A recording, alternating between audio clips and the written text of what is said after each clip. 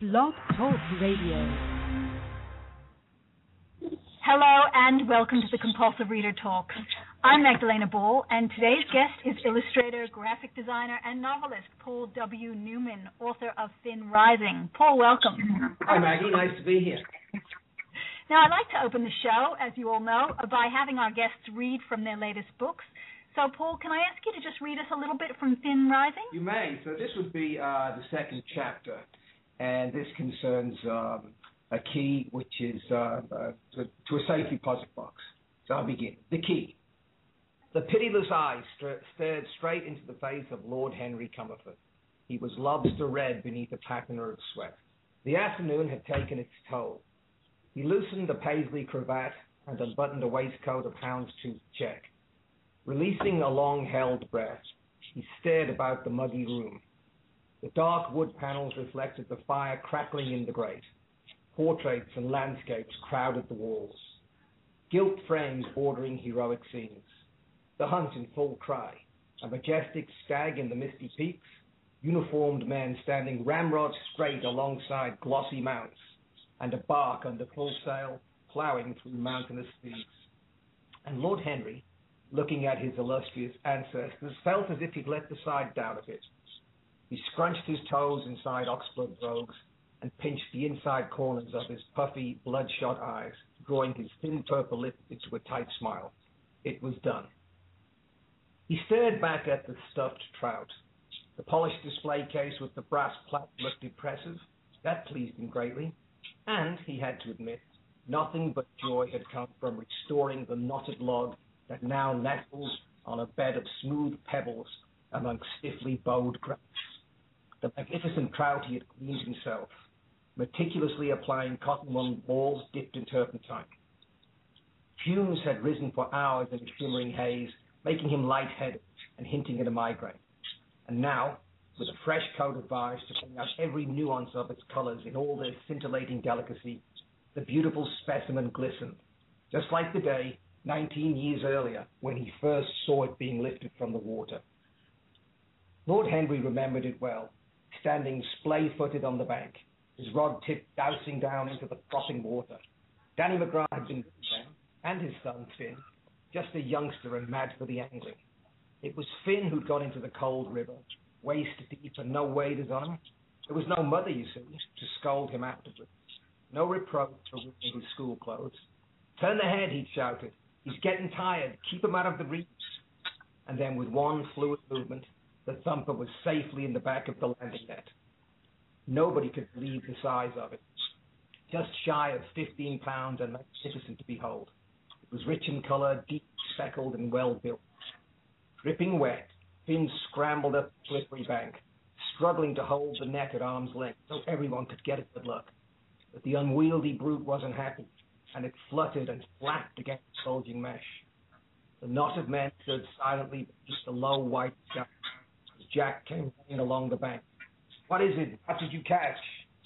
They quickly prized the prey from the jutting jaw. Jack swung the brass-topped crease. Bang! Right between the eyes. Twitching stopped. One shot. Just like the vicious left hook he could always count on. Sledgehammer in a glove. Promising bantamweight was Jack back in the day. Title shot was all he needed. No more tending bars. Nearly made it onto the undercard of Madison Square Garden. Judge said no, shouldn't have played with guns. Back behind bars for Jack Boy. Different kind of bars. Till the army bailed him. They laid the trout gently on the bank next to a creel and a rod to give some idea of the scale of the thing. Heads leaned in, the camera clicked, the decision made. This beauty would fill a trophy case. Lord Henry gave a toast. 19 years later, Lord Henry promised to toast the splendid fish once again, and wondered where those years had gone. A breath of mist on the plaque and vigorous little circular movements with a wadded handkerchief made the plaque squeak as he wrote. He never tired of reading the inscription. Rainbow trout, 14 pounds, 11 ounces, taken at the Blackthorn River, Lord Henry Comerford. Only one thing is needed now to complete the display. One final thing, the reason for the whole bloody rigmarole. Lord Henry crossed the study noiselessly and inched the door open a crash. There was nobody in the hallway. Perfect. The grandfather clock in the far corner chimed softly 7 bells. He realized how long he'd been at the subterfuge. Crossing a carpet intricately patterned in autumn hues, he stood before a gilt-framed portrait of some mustachioed forebear in velvet and lace. The women in his lineage had never been attractive. Thank God Lorelei put that to her mother. He tugged at the bottom left-hand corner of the painting, which swung wide on 2 hinges to reveal a wall safe. Lord Henry peered at the dial in the center of a steel square. He blew on his fingertips the way safecrackers always did in films. It made him feel deliciously wicked, like he was stealing, even though he knew the combination. The dial rapped and forth until the tumblers of the lock fell into place. The small, heavy door gave with a quick tug, and he snatched a manila envelope from the cool, dark box, slamming the door shut again. A noise made him turn quickly, but it was only the fire collapsing in itself. He sent the dial whirling and pressed the portrait back into place. With a racing pulse, he moved back to the trophy case. He tore open the envelope as he walked and tipped a glinting silver key onto his upturned palm. It was heavy. There were words stamped into the metal. International Bank of Geneva. Taking a deep breath, he plunged an unsteady hand into the case and thought for an instant that he was dipping into water. The key winked between forefinger and thumb as he maneuvered it delicately into the predatory mouth of the fish.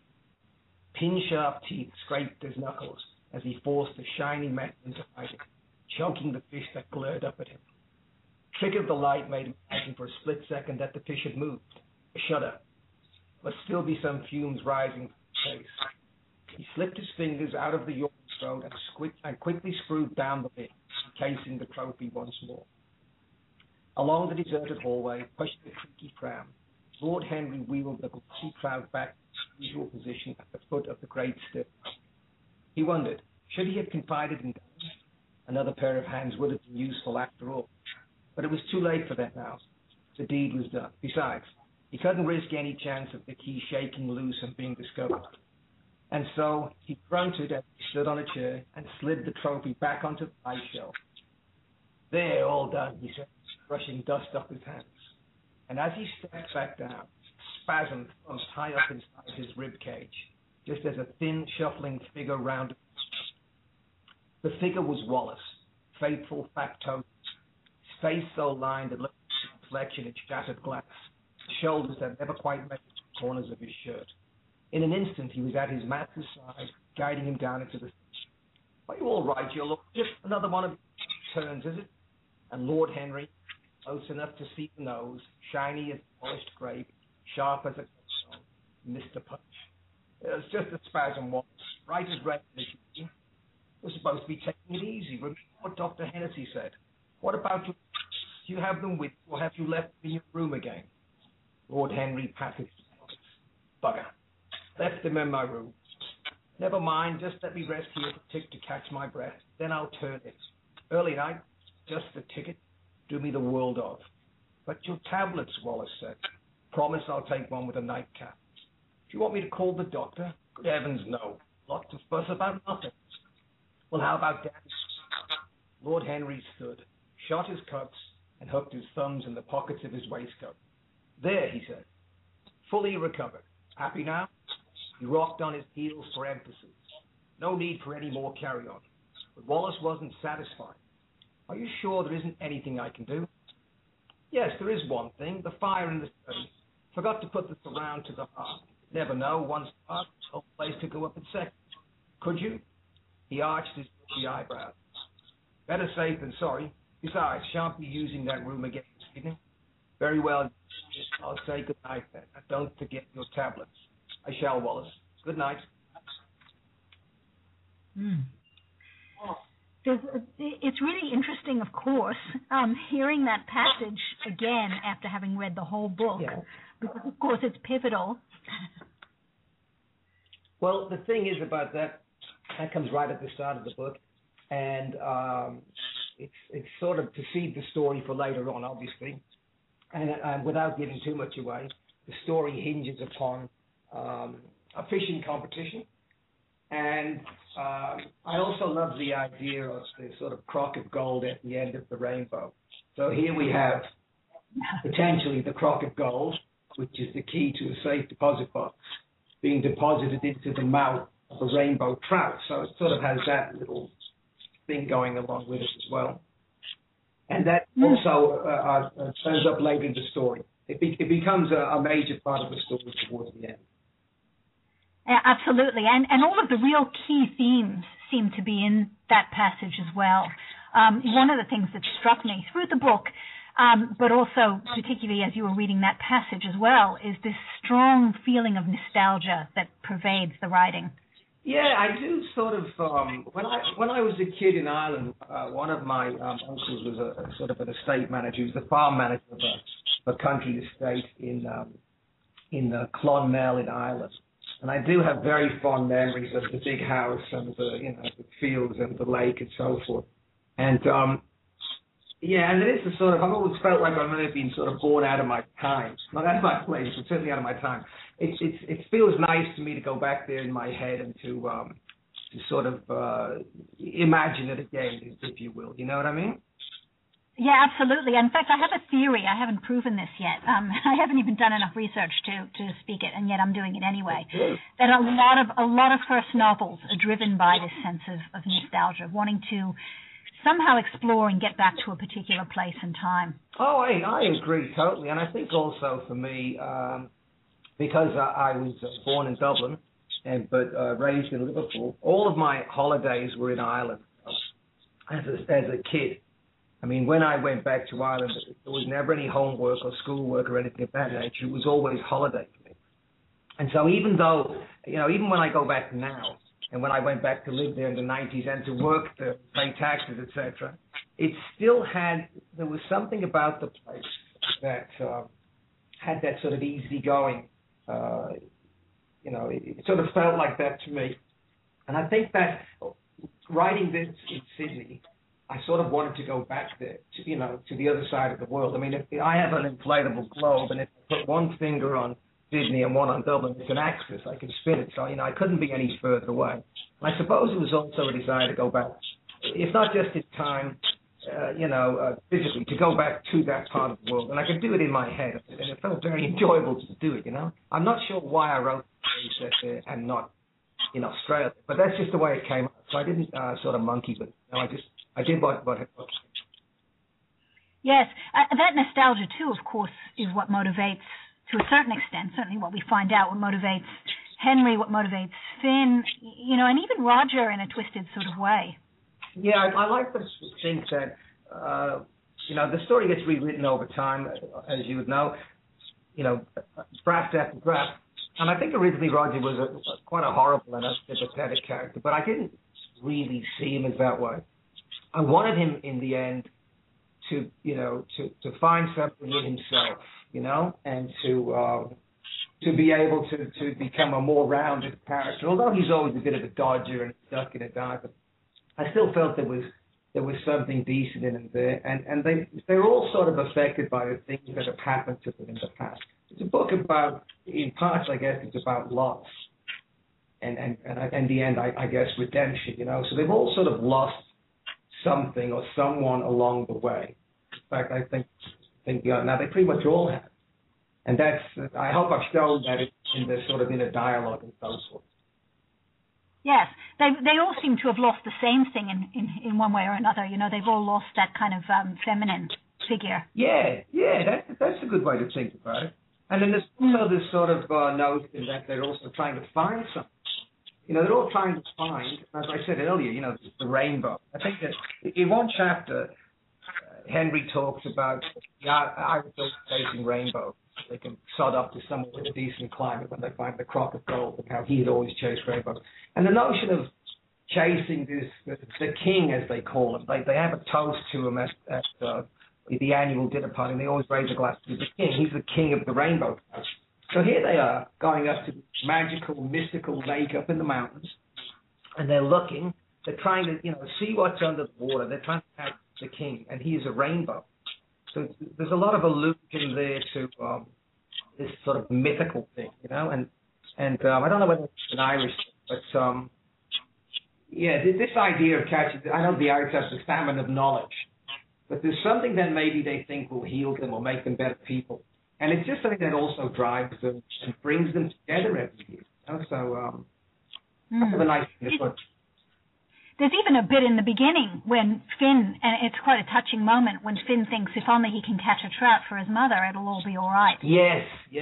And one of the things I like about that opening chapter is when he's a child, and then we sort of also see it anthropomorphically, as you pointed out in your review, from the perspective of the actual trout, which turns out to be the king. So you have that thread running through the story as well. That sort of went along quite nicely for me, and kind of wrote itself in parts, which was great. You know, so. Yes, I almost saw that in a sort of religious way, or in a Buddhist kind of religion way, as if in some way King is looking after Finn.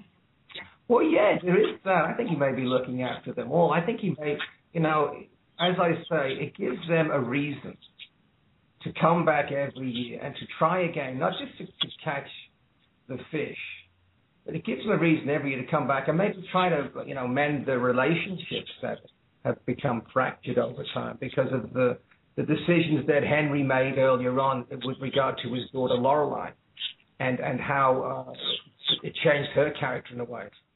And in the end, I think she comes to understand him and his reasons for doing what he did, and comes to forgive him. So I'm hoping that by the wash-up, they've all learned something, and they've all sort of come to forgive those that needed to, and forgive themselves even. Absolutely. So tell me how the book came about. I mean, you're a well-known illustrator. What drove you to write this novel? I went back to Ireland in the 90s to live, and shortly before I left, I used to work at the Sydney Morning Herald. Shortly before I left, I had this notion to do a children's illustrated book. Some of the guys I worked with were doing illustrated books, and I had an idea for a story. So I wasn't looking for somebody to write it, and I should just illustrate. I wanted to do the whole thing.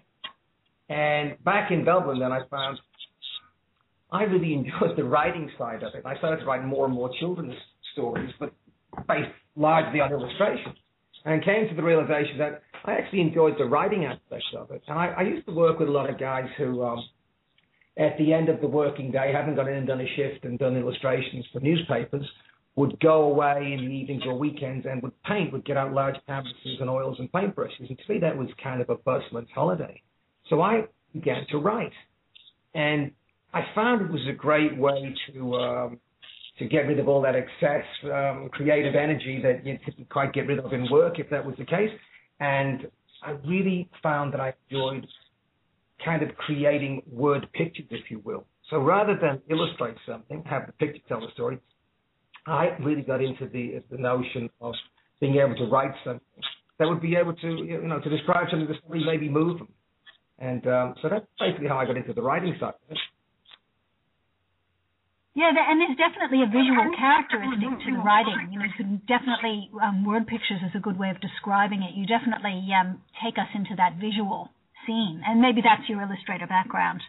Oh, thanks for that. Well, perhaps that is it, I tend to always be looking. I tend to always be looking at everything around me and trying to see it that way, to try to remember what that would be like, whether it's the sunset or whatever. It might sound a bit daft, but I teach drawing at the minute. I teach observational drawing at Design Centre in Sydney here, and I do make the point to all of my students that you've got to draw what you see, not what you know, and try to make them see things, actually see what is in front of them. And that sounds crazy. It sounds like some kind of platitude. But they eventually get it because I point out to them as a drawing what they know, like a kind of symbol system. And so I guess it's trying to see that way and to describe it as such. And if I do that properly, I can almost put you in that situation, which is what I want to do, Yes, and maybe that's the heart of all creative processes. It's about really looking at something and seeing it, in a new way, in a fresh way, and in terms of the heart of what it is.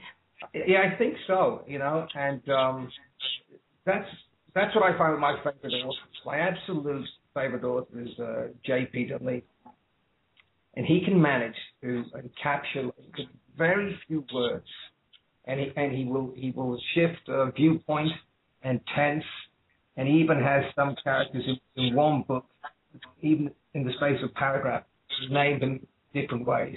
George Smith, Georgie, Mr. Smith, and just plain George. But you always know who that is, and you write this. You feel it on a sort of visceral level. You're right in there. I love the way he does, and that's something I would aim for, because you need to get your reader in, and you need to really make him feel. I don't know whether it's easier if you've been to those places or experienced. I don't know. I don't know whether that's particularly Irish book. I imagine it was, which is what I was aiming.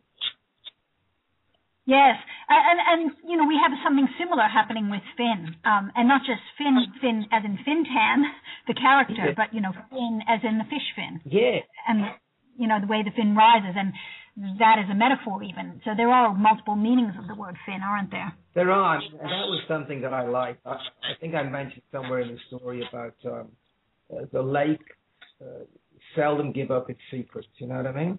And he has to go looking for it. Anybody who wants it. It's kind of an heroic quest, I guess you could call it. To get to the secrets of the lake, you need patience, and you need to be able to go there and to be still, and to sort of become immersed in it. And I think that worked also for the character of Jack, who had seen horrendous things during the Second World War, and he found solace by coming back year in, year out to fish at the lake, and his line in the water kind of connecting him back to nature, So as you said earlier, maybe I hadn't thought of this before, but now as you mentioned, it's that kind of Zen thing, It is. I did read a long time ago. I like to fish myself, and I did read a long time ago that in the East, if a man is sitting at a riverbank, people just leave him alone undisturbed because they assume that he is meditating. But in our Western society, if you were somewhere sitting by a canal or riverbank, just on your own, somebody would pull the cups eventually. You say, what's this guy doing? But if you have a rod with you, a fishing rod, it's like, he's fishing. Now, often people go fishing, not necessarily to catch fish. It's just that you can be by water, and whether it's at the waves or whether it's at the lake or whatever, or out wherever it may be, there is something about that. There's something about being, near nature like that. And it can be quite dramatic, especially to see, So I wanted to sort of get something of that across. The mystery of not knowing, especially if something is tugging on the line. You don't know what that is. You don't really know until you can get closer to seeing it. And it's a gradual process, It's a revelation.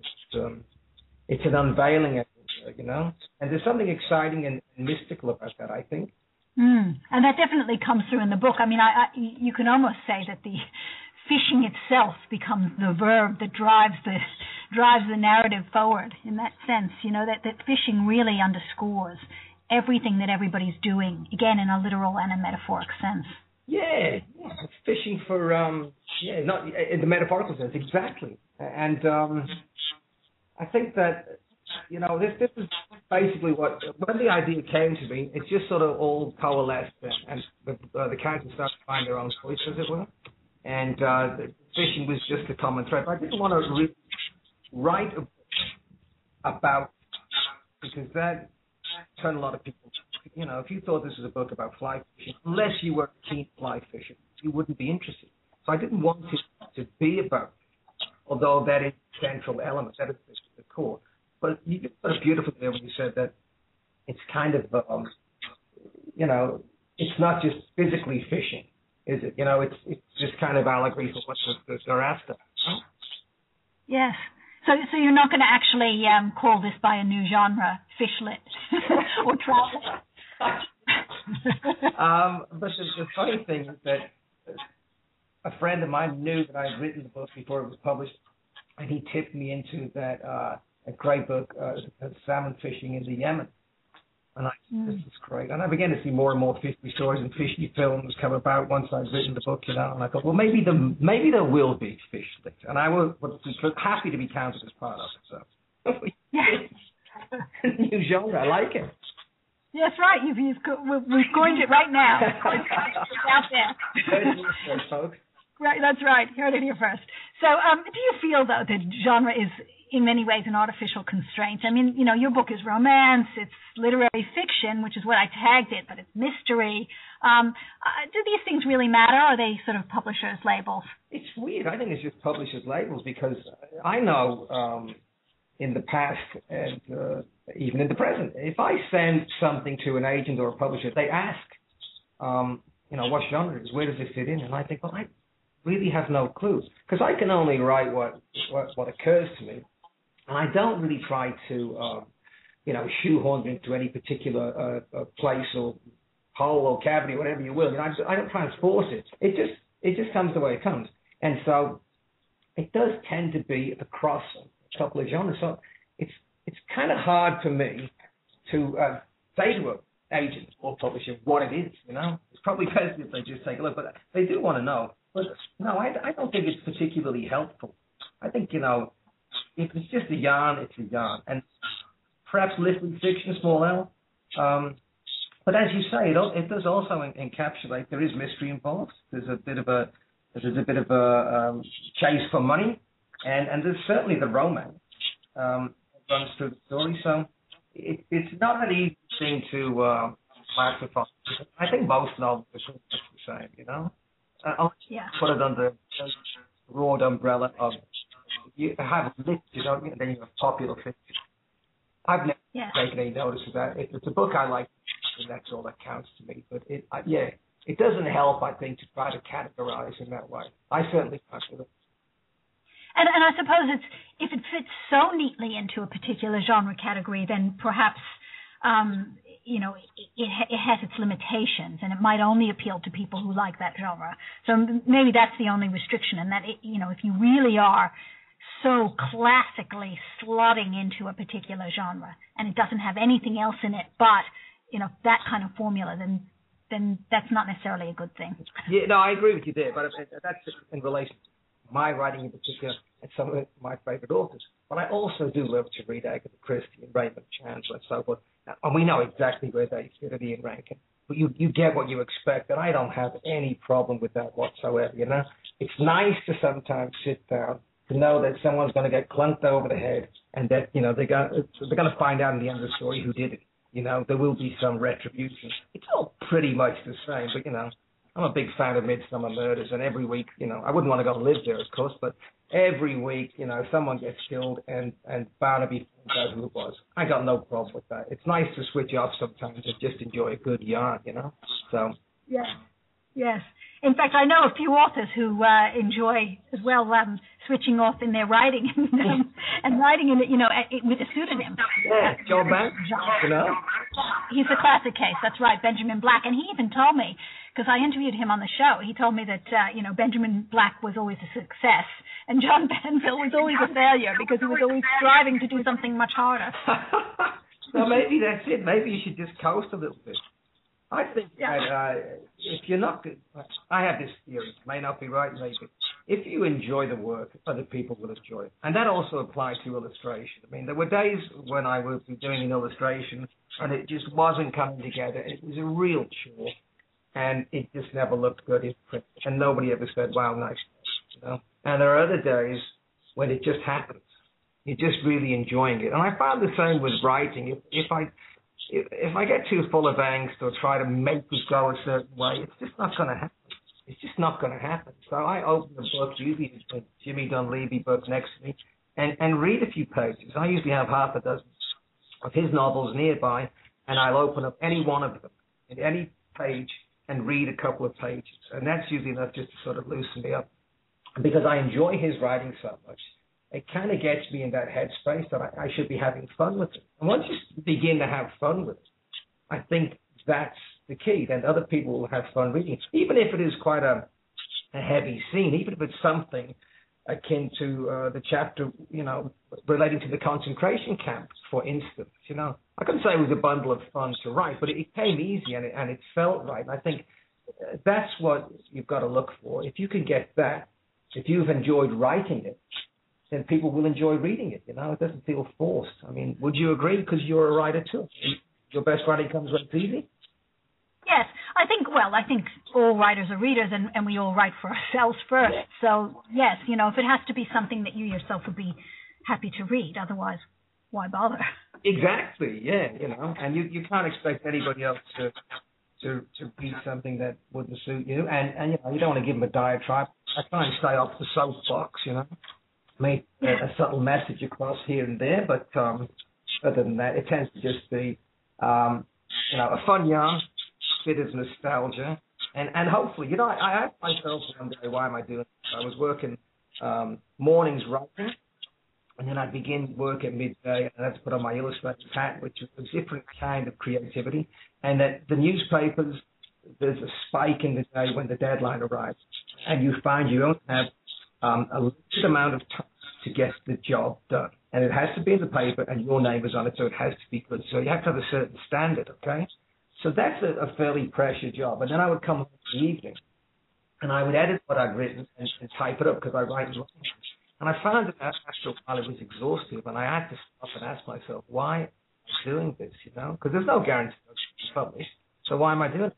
And then I realized I just really wanted to put something out there that people might enjoy. It sounds very naive myself, it's William Blake, but if somebody read this and enjoyed it, and it just took them to a different headspace for a while, away from the news and all the, the propaganda and stuff that pours into your living room if it took you away from that and gave you a little sort of, a little bit of a spite, shall we say, then that would be it. My work would be done.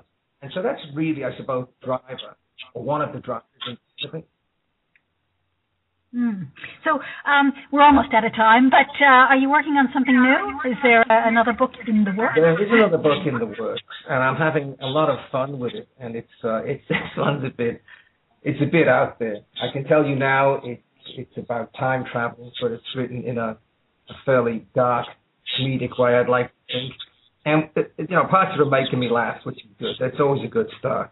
But I have to really start to throw myself into it, though. So I'm going to have to get my writing routine up and running again. It has sort of fallen by the wayside a bit. But I'm looking forward to getting back into that. And I have another novel which is already complete, which I'm going to sort of tout around now. And that's a kind of a supernatural, as you were talking about genre before. This is a supernatural thriller mystery based on folklore. And it's set in Ireland once again, and San Francisco, and it's back in the 80s, back in the 50s and the 80s, and it's kind of based on a lot of these delicious dark tales I was told as a kid, by an open fire in Ireland. Great fairy stories. With the fairies are not exactly from Disney; they're either good or bad, and I just love that whole notion, because in Ireland, a very Catholic country, there's a very strong pagan stream running concurrently with it, and people happily talk about little people and fairies and weird stuff like that. And it's educated people who are churchgoers, and also young people who've traveled. It's quite common to have this close proximity to pagan. And I love it. I love the idea. That's what's coming up for me anyway. Absolutely. Wonderful. With a fairy hand in hand. The world's more full of weeping. That is exactly, that Yeats poem is in the opening page. Because wonderful. A Stolen Child. And it is actually, it's based on, I read that poem, and then the story was based on that, and my own sort of the stories I. So you've hit the nail on it. Wonderful. Oh, well, I definitely look forward to that. And that is all we have time for today. Paul, thanks so much for joining us. And listeners, don't forget to join us next month when we interview Jay Ford, author of Blood Secret. Bye for now. My absolute pleasure. Bye, Maggie.